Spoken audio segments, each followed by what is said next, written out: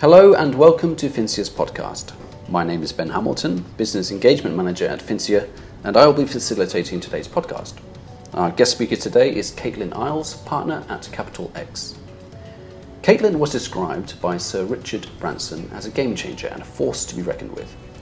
As an experienced venture capitalist, angel investor, advisor to enterprise and startups, serial entrepreneur, keynote speaker, dyslexic and passionate changemaker driving for diversity and equality within the new economy. Welcome, Caitlin, and thank you for joining us today. Can you tell us a little bit about yourself and Capital X? Sure. Well, I'm known as a bit of a serial entrepreneur. I've worked in the VC space helping to create what is now Australia's largest and most active portfolio of early stage startups. And during my time working on that project, I became aware of the investment opportunity of investing in female founders.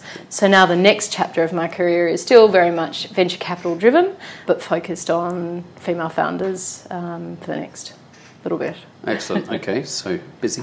There's a lot to do in the space, that's for sure. No, absolutely. Okay. Capital X is a sister fund to what is Australia's largest and most active early stage fund. It will be a $50 million fund in size and will invest in female founders across Australia, into Asia and to the US. And to the best of my knowledge, that will make it the largest fund of its size. The way that it works is it's not industry specific. In fact, we want as much vintage diversification as we possibly can have. We know that traditional venture and trying to pick winners, especially at the early stage, has proven to be unsuccessful. In fact, it's delivered a negative 5.5% return. So I don't know the stats of gambling, but I'm going to place a small bet on the fact that you'd probably have a higher success rate of playing Russian roulette or something like that at the casino. Well, not Russian roulette, just roulette. Whereas this portfolio approach of investing a little bit in lots of different startups and then concentrating your investment as those that start to rise and show performance and validate themselves are the ones that you should continue to back. So although it's still early days for our sister fund, it's delivering a higher than 30% return rate on an unrealised basis. And we're focusing Capital X on female founders because of significantly higher returns. 12% higher on revenue, 35% higher on return on investment, and 66% higher on company valuation pre-exit. And unlike other venture funds, what we allow our investors to do, corporate, instos, high net worth, family offices, is to look through the portfolio, and if there's a particular industry of interest, whether that's property or any other, they can directly engage with those founders, offer their services, support, concentrate their investment, become a director, or just continue to follow on from a passive perspective. So from a corporate perspective, it provides an opportunity from a marketing perspective to say, look, we're not just talking about diversity, we're actually doing something. Using those data, the data that comes out of the portfolio for product development and also for sales opportunities, and from an HR perspective to inject the knowledge, experience of our founders into their organisations to support their own internal cultural programs, their innovation programs, etc. And then for corporate venturing to really come through and pick the winners out of the market that are of particular interest to them. So, we hope to be announcing next year at the start the corporates that are supporting us with this. And if it's of interest to any of your members, then I strongly suggest or encourage them to reach out. Excellent. We'll certainly be keeping an eye out for that and wish you all the success with that. Thank you.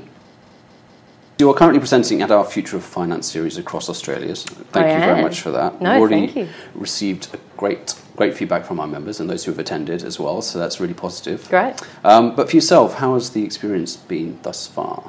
Look, it's been fantastic and I'm really grateful for the opportunity. It's been a nice way to, I suppose, conduct some research from the other side. We know that the finance sector is very heavily male-driven. Absolutely. And so it's been great to meet your members across Australia. The two things that have really stuck out from the presentations to date have been that there's a real business case around investing in women that stands out and can't be refuted.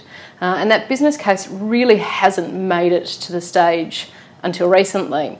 So what members are getting, I think, from the feedback that I'm hearing the most out of these events is understanding the business case and why investing in women in the new economy is so very important. The other bit that's come up and out of conversations after events and then on LinkedIn behind the scenes is there seems to be a real concern from gentlemen about what do I really do and what don't I do around this whole topic. And I can understand why. There's been a lot of negative commentary towards men in the media of late. Yep. And I think it's important that we start to have forums and conversations where these questions can be asked. It's fantastic that they are being asked, but they shouldn't be shunned or closed down. So I suppose to anyone that's listening or at any of the events, please feel free to keep getting in contact and asking those questions. I'm very happy to support, and there's no right or wrong question to answer. Absolutely, I agree. I think it's important to have males represented there as well. For sure. Part of these, as you're saying, be part of these discussions, you know, and getting encouraged to go along, because it's important that everyone's on the same page. Look, this is a human issue. Yeah. I'm not advocating for a world that is female-led, male-led, anyone-led. It's the business case clearly states that we get the best out of the economy, especially the new economy, when we've got collaboration and diversity. And diversity is not just men or women, it's diversity in terms of cultural backgrounds, experience, different beliefs, etc. So my argument very much comes from, and I'm sure through this conversation we'll go through some of the business case, that it's imperative that we have men at the table, because this is a human issue, not just a women's issue. No, absolutely, 100% agree, and I think Fincia is a strong advocate for diversity as well, and it's championing that in the ways that it can. Good. Especially in financial services, as you say, it's still very male dominated, and I think that just needs to be challenged and addressed. So, yeah. Wonderful. In reference to the presentation that you've been sharing at our Future Finance series, would you say that disruption is one of the biggest challenges or opportunities for venture capital? I think disruption overall, and there's some scary statistics around, rate of automation of jobs. I'm seeing some statistics saying up to 90%. There's daunting statistics about kids in school. Over 67% will work in jobs that don't yet exist. We're seeing that we're transitioning from this go out, get a degree, and that will be a career for life, which I call a jelly career, set and forget, into this portfolio career where you'll have lots of different bows, I suppose, to your string. And you might work 3 or 4 days in finance in a role that has a title under a big brand. But in those other days of the week, 2 to 3, you'll work in either a startup or trying to focus on a problem that you're really passionate about. And so it's unlikely that your whole income or your working life is going to come from one source or stick in one vein. In fact, it'll be far more varied. So disruption, while it can appear very scary on the outside, actually represents a very significant opportunity. We've seen with every industrial revolution that technology and disruption removes lower skilled jobs from the economy, and it allows humans to focus on far more significant problems. And when humans only use about 7 to 10% of their brain capacity, which we know is what's happening currently, I think we've got some really big challenges as a global population. So I see a huge opportunity for talent to be focusing on those. So disruption, while uncomfortable, and an interruption to the way that things have been done, I think always paves a way to a better future. And from a venture capital perspective, you don't have the opportunity to invest and get the returns that you seek if it's all smooth sailing and steady as she goes. That's not an environment that breeds opportunity. No, I agree. And as you say, moving away from the, was it jelly careers, you said? Yeah, I called them jelly careers. Set and forget. Set and forget. I like that. But yeah, moving on to that, moving towards that other model, as you said, working a couple of days in one area. Yep. I think that really gives people the opportunity to play to their strengths as well and utilise other areas of their personality, for example, or skill sets that ordinarily wouldn't be able to be done. For sure. In a jelly career. Yeah. So that's, I think, exciting for all of us to consider moving forward. Look, it's I can't take any accolades for the term portfolio careers. That's come from Michael Staton, who's the founder and partner of Learn Capital in San Francisco.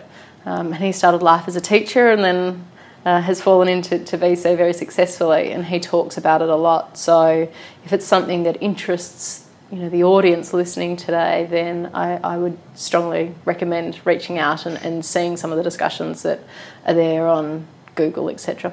Sure, excellent. I will certainly be checking that out myself, I think, yes. That brings me to your comment about the fourth industrial revolution. How important is digital in the role of disruption for this fourth industrial revolution? Well, digital really marked the onset of the third industrial revolution that occurred or started to occur late 70s, early 80s. I was one of the first, I think, that were using computers with that green ... line. We had floppy disks, and, in no way would I have thought that watching George Jensen and being able to see people face to face we'd actually be able to do in today's environment. My lifetime, we're getting to FaceTime each other and communicate in ways that we've never been able to communicate before.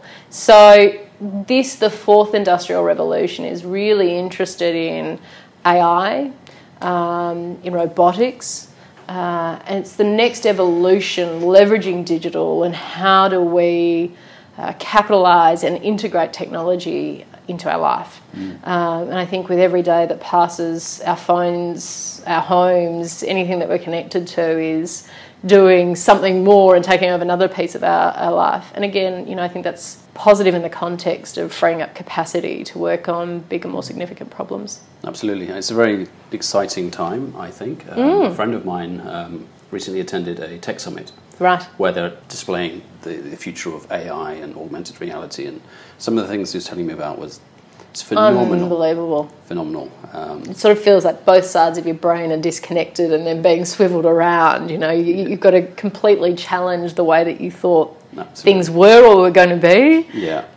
Because the things that I'm seeing on the horizon are mind-boggling. Absolutely, and more so than just the backflipping robot we've seen on various social media platforms. Yeah, look, I mean, I've got a real interest outside of the female founder space in technology that's focused on unlocking human potential. Yeah. I started my career out in psychology, rehabilitating drug addicts, and fundamentally left because the success rate was very low, and it tends to be sort of similar to startups, so I don't know, but I've really learned a great deal. But there's some AI technology that's coming out of the States based on data that has studied psychiatrists and psychologists for 20 years. And what they've found is there's huge variability in the quality of therapists because of personal bias, experience, etc. And we try and work that out when young psychologists or psychiatrists are coming through. They're supervised to try and remove some of that bias. But we're human, and that's a very hard thing to do. But what this AI has been able to achieve is, from that data analysis, understanding that there's only really 7 core challenges that face humans. Anything else is sort of an offshoot of one of those. And as a result, it's a process driven to ask the right questions to lead the person being counselled to start to find solutions for themselves. Yeah. Now, if you think about homelessness, domestic violence, a lot of societal issues that we're facing at the moment, to be able to interact with the highest quality psychologist or psychiatrist, or even just get access full stop, is expensive. It's expensive to government, and it's expensive to the private person. So if you can use AI and make that available to the public anytime, anywhere, high quality, it comes back to, again, freeing up human capacity and ensuring that everyone, to the best of ability, has a role to play in fueling the engine of innovation and growth. Absolutely. It's as I say, it's a fascinating area. Yeah. And then the ethics that comes part of that as well, that program, that AI. And for sure. It's a big piece of work, but it's exciting times. Yeah, it really is. Hopefully we don't go down the Skynet route, but yeah, we'll see. Being awarded the title of one of Australia's top 25 fintech influencers, and given your efforts and commitment to smashing the glass ceiling, what advice would you give to young female leaders of today to make the most of the digital revolution, ensuring they stay relevant, leading into the fourth industrial revolution? Yeah. So I think my advice, regardless of gender, is don't put all your eggs in one basket. I think, when we talk about the end of that jelly career, get out and get engaged and understand what really is coming. One of the challenges that we face with ensuring that we've got a balance of female and male talent inside of the pipeline of young talent coming through, and this in no way is to criticise or to what am I trying to say, negatively look towards mothers. But we know that mothers are one of the key factors or one of the key influences that are saying to their girls, I don't know that you want a career in technology. And their reasons are, and they're well-meaning. So again, I'm being really clear that I'm not saying that we go out on a witch hunt here.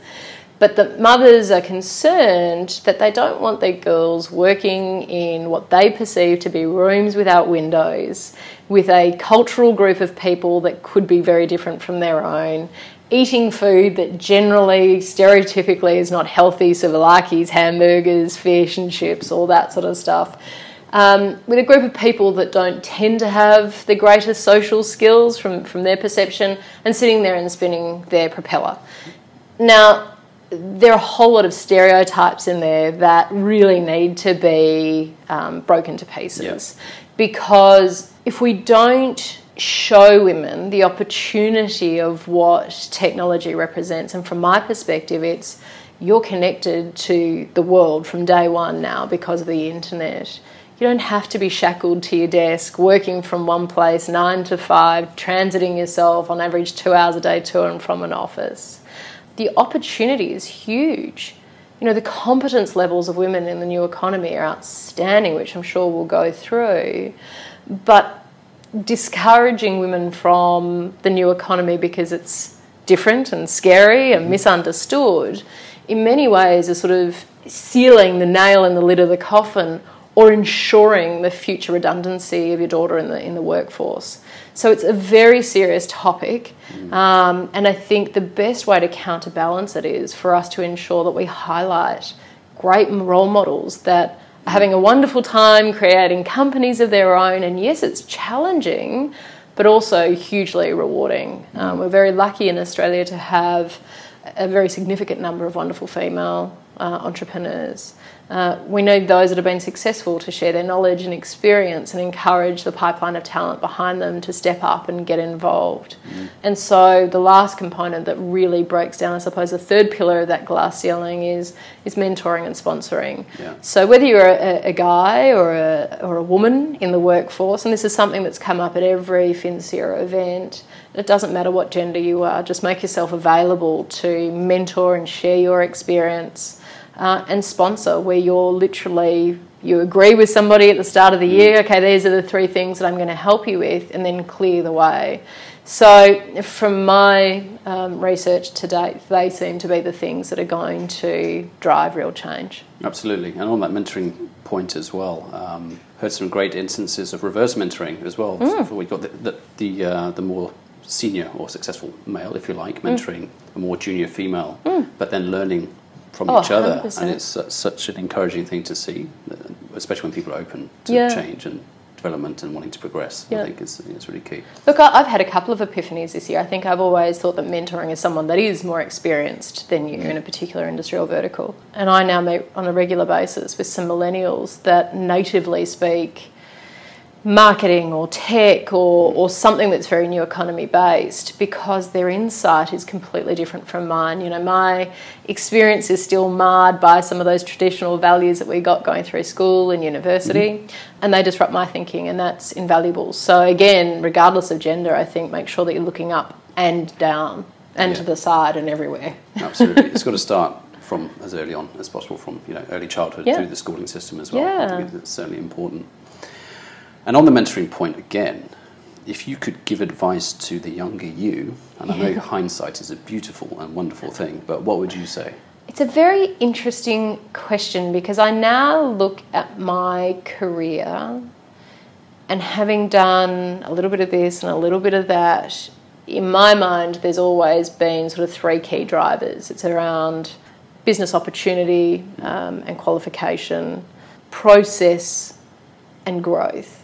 And I think the process of business, regardless in my experience of whether that's in wastewater, property, psychology, or the business that runs psychology, or into venture capital, there's a common thread that runs through that. I would definitely tell myself not to doubt that curious nature that was looking in all those different industries and sectors. Recruitment agents hate my CV. They just look at it and think, oh my gosh, what are we going to sell here? But as every day goes by, my bio, I suppose, becomes more valuable, because we're starting to see that ASX boards are no longer just hiring individuals that have had that step-by-step progression inside of their career, and they are acquiring individuals like myself that are proven as entrepreneurs, that understand the new economy, what's coming, the implications, positive and negative.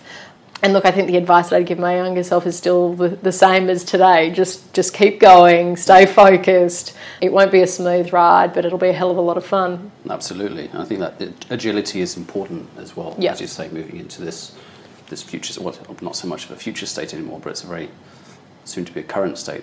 Well, I think a great resource for anyone listening to read is a book called Anti-Fragility. And it's written by the same gentleman that wrote Black Swan, and he's an economist. And what he talks about is, if you go to send a box of glasses, for example, from here to Melbourne, you're going to wrap it up very carefully, you're going to protect it, make sure that you give it all the support you can possibly give it to ensure that it arrives in its original state. But that type of protection and support and de-risking doesn't work in the new economy. In fact, we're moving into an era where you want to look at opportunities, businesses, etc., in your own personal journey and career in terms of something more like a hydra. So a hydra is a multi-headed beast. Yeah. And when you chop off one head, all of a sudden another two heads spring up from there. So rather than trying to walk that straight, well-protected line, getting out and having disruptive experiences that are very uncomfortable, but fundamentally ensure protection from redundancy in the future, are very, very important. So I think that's a great way of looking at personal career and an opportunity moving forward. Absolutely. Thanks very much for that. Do you think the digital revolution has made us more connected or disconnected? I think from all the research I've done and from my own experience, I think we're more connected than ever before. What digital has done is blur the lines between physical, digital, and gender spheres. It's created huge opportunities for the economy through that connection. You know, we're seeing all these micro businesses popping up selling any number of things. You're more connected to a worldwide audience. If you look at a company like Etsy and you're creating a product from your own bare hands at home, well, now you can connect to a market of millions of people. Yeah. Whereas before, if you were taking that to a stall or a market on a weekend, you'd only have, the collective group that walked through that particular event on that day. So from an economic perspective, I think the increased connectivity is very, very positive. But the quality of personal relationships from a connectivity perspective, I don't think necessarily has improved. I think we've all got friends or people that we're connected to on Instagram, Twitter, Facebook, and we feel that we really know those individuals, but we don't really know those individuals. So, positive and negative. Absolutely. I think you often see that someone's social media or online persona is very different to their... Oh, very different. Yeah. And there's a lot of statistics that say, the person that we are in the digital world is literally a 10% correlation to the person that we really are in the real world. So there's all these alter egos, and we put up, these moments on Instagram when we're sitting in Ferraris, flying first class, and it's a snapshot, but that halo lasts for a much longer period of time, and it's not reflective of who we are day in, day out. Absolutely. Now, you have stated previously that female founders consistently outperform their male counterparts in venture capital portfolios. Do you think this trend will continue, and if so, why? So firstly, it's not just me stating that, it's not my personal opinion, it's based on data that's been collected from multiple different channels, and one of the key bodies that studied this is the Kaufman Institute that's studied venture capital portfolios, VC professionals and angel investors. So I am merely a voice to the data. And the reason why we see this consistent higher level of performance, and that's measured by increased revenue, which on average is 12% higher, return on investment, which is 35% higher, and company valuation pre-exit, which is 66% higher. The reason why that is less than 7% of venture capital generally, and last year it was less than 2.17% of global VC dollars are invested into female founders. So those that do secure capital have to be exceptional. And so there's all this de-risking and I suppose removal of lower quality talent that's moving its way up. So that's the first reason why. The second reason is that when you work so hard to secure that capital, you spend it far more efficiently and effectively. So female founders wring out more and more value of a dollar than their male counterparts. So I think while the stats are stacked disproportionately between gender, we're going to continue to see that. When the talent pool stables out and capital's moving equally between both genders, maybe that will continue, maybe it won't. But I think we see consistently, if you look at a country like Israel, a country that generally is very poor and is got to take sand in the desert and turn it into something, and they've leveraged human potential to create one of the world's leading VC markets. So what they have shown is, again, there's not as much capital moving potentially at the early stages like there can be in the States, and so you have to fight harder to get those dollars. You use them far more efficiently and you get a better outcome. So it's a way of being, or a process, I suppose, that applies itself when there is a difference or a higher supply and demand, where there's less demand. The founders have got to work harder for it. Absolutely, I think that makes sense as well. And would you say there's a gender thing with males being more risk averse, or? Women and men tend to approach risk differently. We do see some different skews towards that. Women do tend to be less risk adverse, but that's at a community level overall. I think when you look at founders by nature, there is a type of personality that is drawn towards being a founder. You have to be resilient. You're going to spend more of your life getting no's and knockbacks than you are going to get yeses. Right. So you've got to be someone that's driven and focused and probably a little bit delusional. And from that madness, we get exceptional different outcomes. So yes, there's differences in community overall, but I think, and I haven't got the data that studies this, but I think those that are successful share a lot of similar characteristics going through. Excellent, thank you. Now, Caitlin, as a professional in the financial services industry, do you think being a member of a membership organisation and community like Fincia can help shape your career pathway? I think there's only one answer, and the answer that I believe in, which is yes. If you're not connected to these industry bodies, you're not generally being afforded with the opportunity to network with individuals that you wouldn't necessarily get to cross paths with. If you're sitting at home and you're not participating in an event where you're challenging your thinking or getting exposure to new insights, that's not going to help you either, and that's what you get from industry bodies. There's 3 or 4 networks that I'm very closely aligned with, and my career really wouldn't be anything without them. So it's something that I'm very passionate about, and I put a lot of time into those networks and support them. And while it's very important to be a participant or a member of your industry, again, I would encourage members to look broadly to complementary industries or interests. Absolutely. No, thank you. Thank you again, Caitlin, for joining us today, and to all of our listeners. For more information on Caitlin, you can access her interview for our In Finance publication on Fincia's website, www.fincia.com. Please subscribe to our podcast to keep up to date with future episodes. And this concludes our podcast today with Caitlin Iles.